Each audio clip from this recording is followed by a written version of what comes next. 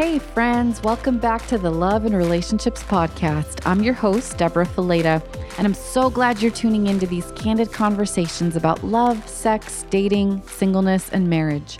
For those of you who don't know me or are tuning in for the first time, I'm a licensed professional counselor and author specializing in relationship issues.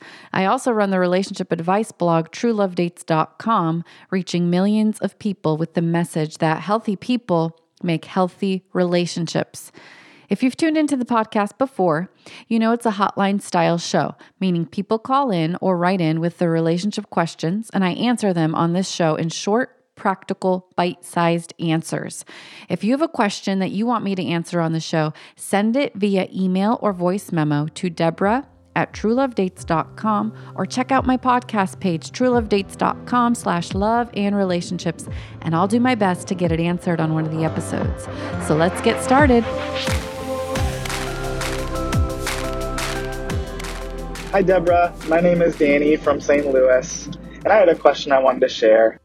I'm reading through your first book, True Love Dates, and upon reaching the section that talks about the different kinds of trust that people have, I am realizing that I am a free, trusting kind of person. I can definitely see the harm in it, as you state in that chapter, where we believe in people almost to a fault, and I've been burned by that in the past. And so my question for you is, how can I still believe in people without being burned? And how can I adapt my mindset to more of a fences trusting approach so that I can not risk so much in the future? Thanks. Danny, thanks so much for asking that question and for your insight. And I love that you're doing your homework, reading True Love Dates. That's so exciting. And this is a question that I really want to address today because it's something that's on the minds of a lot of people. Trust issues come up often, and it's something that I hear from on a regular basis. And like Danny said, how can you still believe in people yet protect yourself from getting burned? You know, there's two ends of the spectrum where people are either completely jaded or they end up getting burned time and time again. And so there's got to be a balance there. And that's something I want to dig a little deeper as we talk about trust today.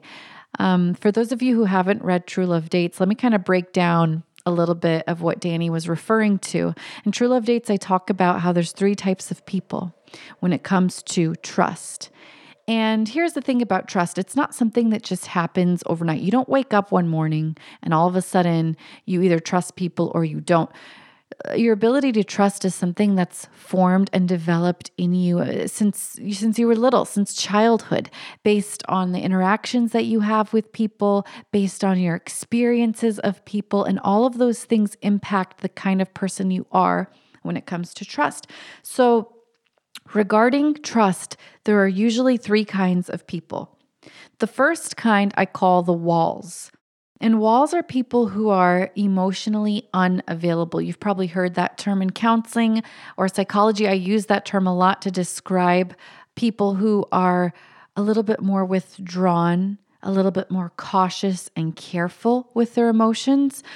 Typically, walls are people who have been hurt by someone significant in their lives, and their ability to trust is limited because deep down, they believe that no one can actually be trusted. You know, they've been hurt so many times that they just don't even really think that trust is possible. So they have their guard up, they have their wall up, and maybe they've experienced a few devastating interactions, or maybe they were interactions that weren't devastating, but they were hurtful and harmful, like little things that just kind of add up. But at the end of the day, they're left with emotional wounds that haven't fully healed. You know, when you're hurt by trusted people throughout your life, you can easily become a wall. You can easily become the type of person who will do anything to protect themselves from getting hurt again, even if that means isolation, you know, even if that means staying away from people and not allowing yourself to get too close, building those emotional walls to keep yourself safe and secure. Refraining from that give and take of healthy relationships because you just don't want to put yourself out there, you know, because at the end of the day, you truly believe it's just not going to end well. So why even bother? Walls are people who may seem like they're protected, But on the inside, they're usually hurting and afraid and dealing with the pain of isolation because walls keep people out. The second type that we're going to go to the other end of the spectrum. And we're going to talk about people who are free. That's what Danny talked about in this question. The free are people who would basically say, there's no such thing as boundaries, come as you are. They love people and they believe in people and they believe the best. And they're the type of people who jump into relationships without hesitation, without caution, like I'm going to trust you unless you show me that you're not trustworthy in some way, shape, or form. I'm going to go ahead and trust you. I'm going to give you the benefit of the doubt. I'm going to love you. I'm going to believe in you. I'm going to hope in you.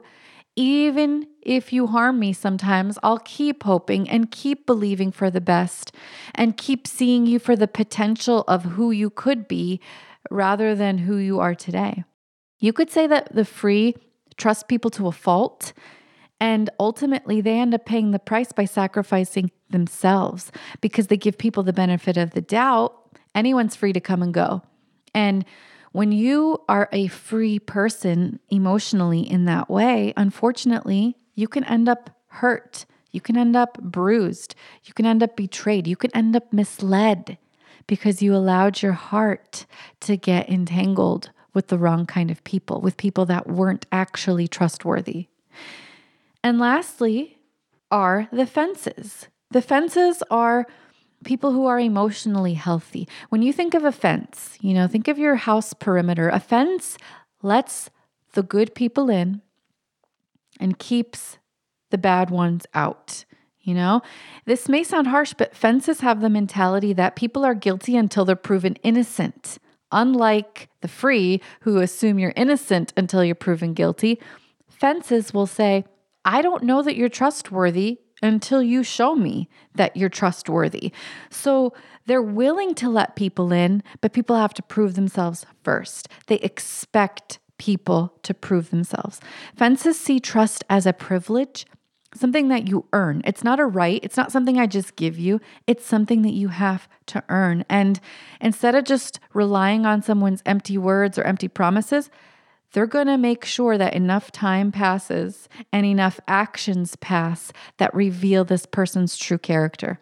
Fences keep out people that are unknown because they might be dangerous, yet they open their gates and their hearts to people who've demonstrated that they can be trusted. Fences are in a safe and healthy place, and they engage with people as trust is earned.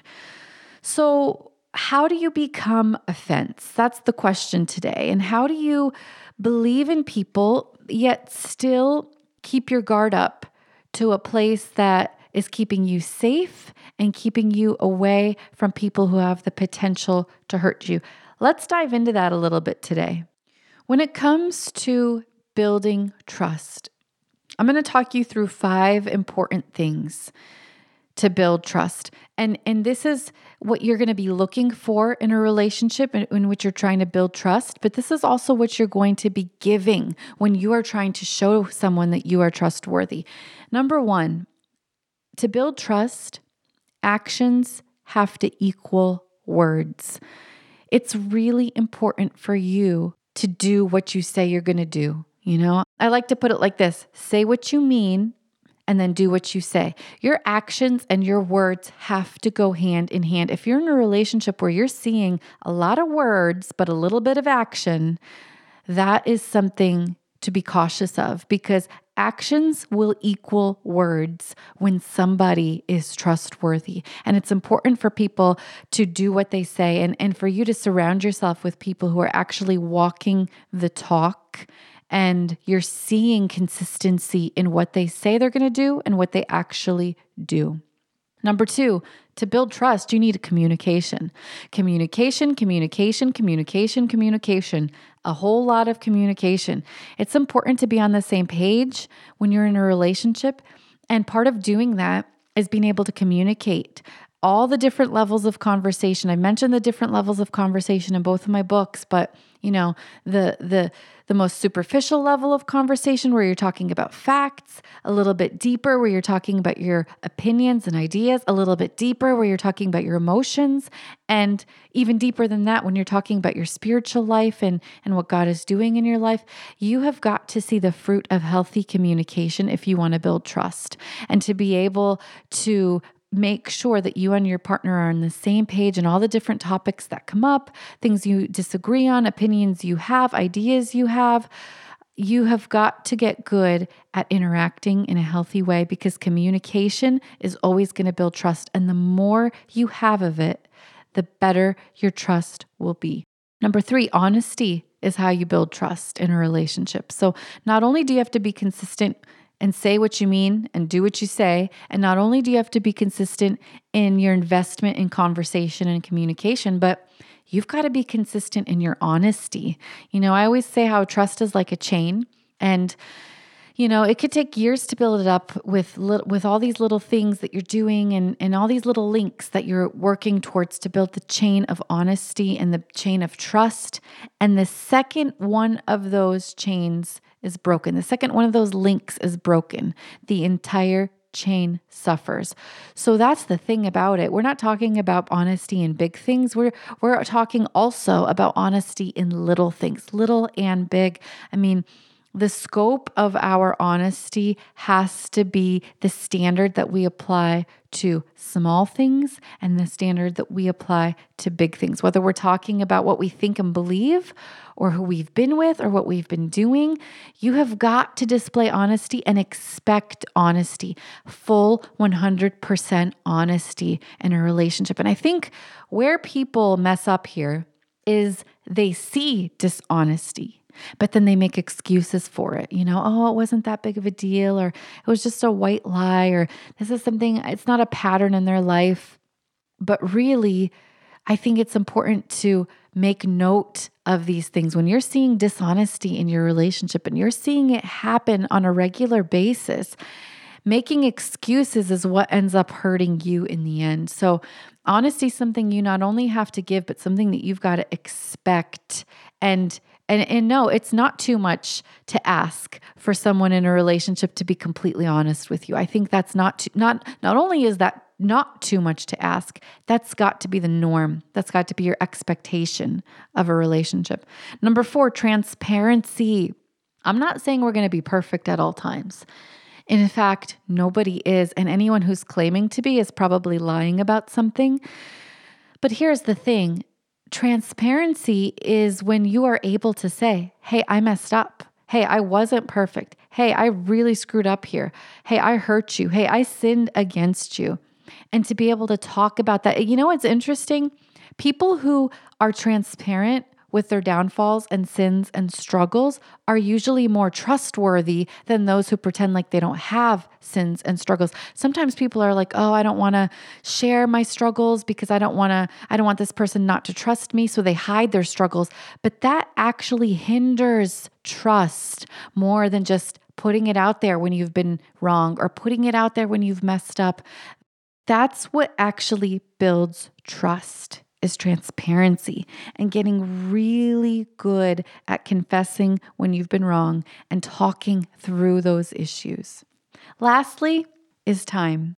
Time is the other thing that builds trust. I mean, when you're seeing actions equal words, communication, honesty, and transparency consistently over a period of time, it's one thing to see it for like a week, right? You can't really build a relationship on seeing these qualities for a week, but day by day over time, that's when you really see whether or not somebody is trustworthy, because time is telling, but not time alone. Time with these consistent behaviors displayed in a relationship. And that's really what trust comes down to. And in order to be a fence, you've got to know what you're looking for. You've got to have these things in your mind. You've got to be able to identify the components of a healthy relationship and identify the components that build trust, and then also identify when those components aren't there, when something's not adding up. Be able to call it out for what it is, stop making excuses, and expect change.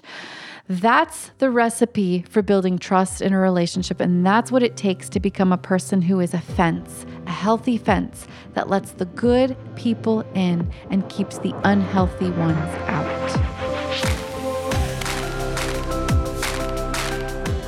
Thanks so much for tuning into the podcast today. I hope this episode encouraged you and gave you some practical steps to take when it comes to your love life.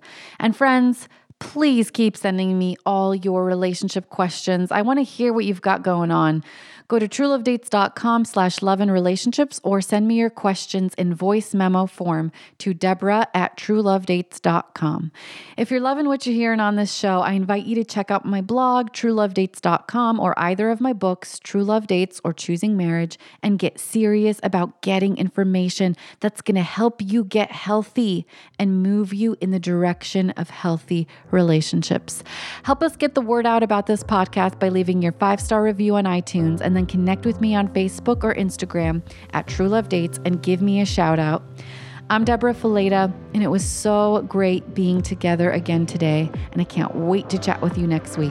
Take care.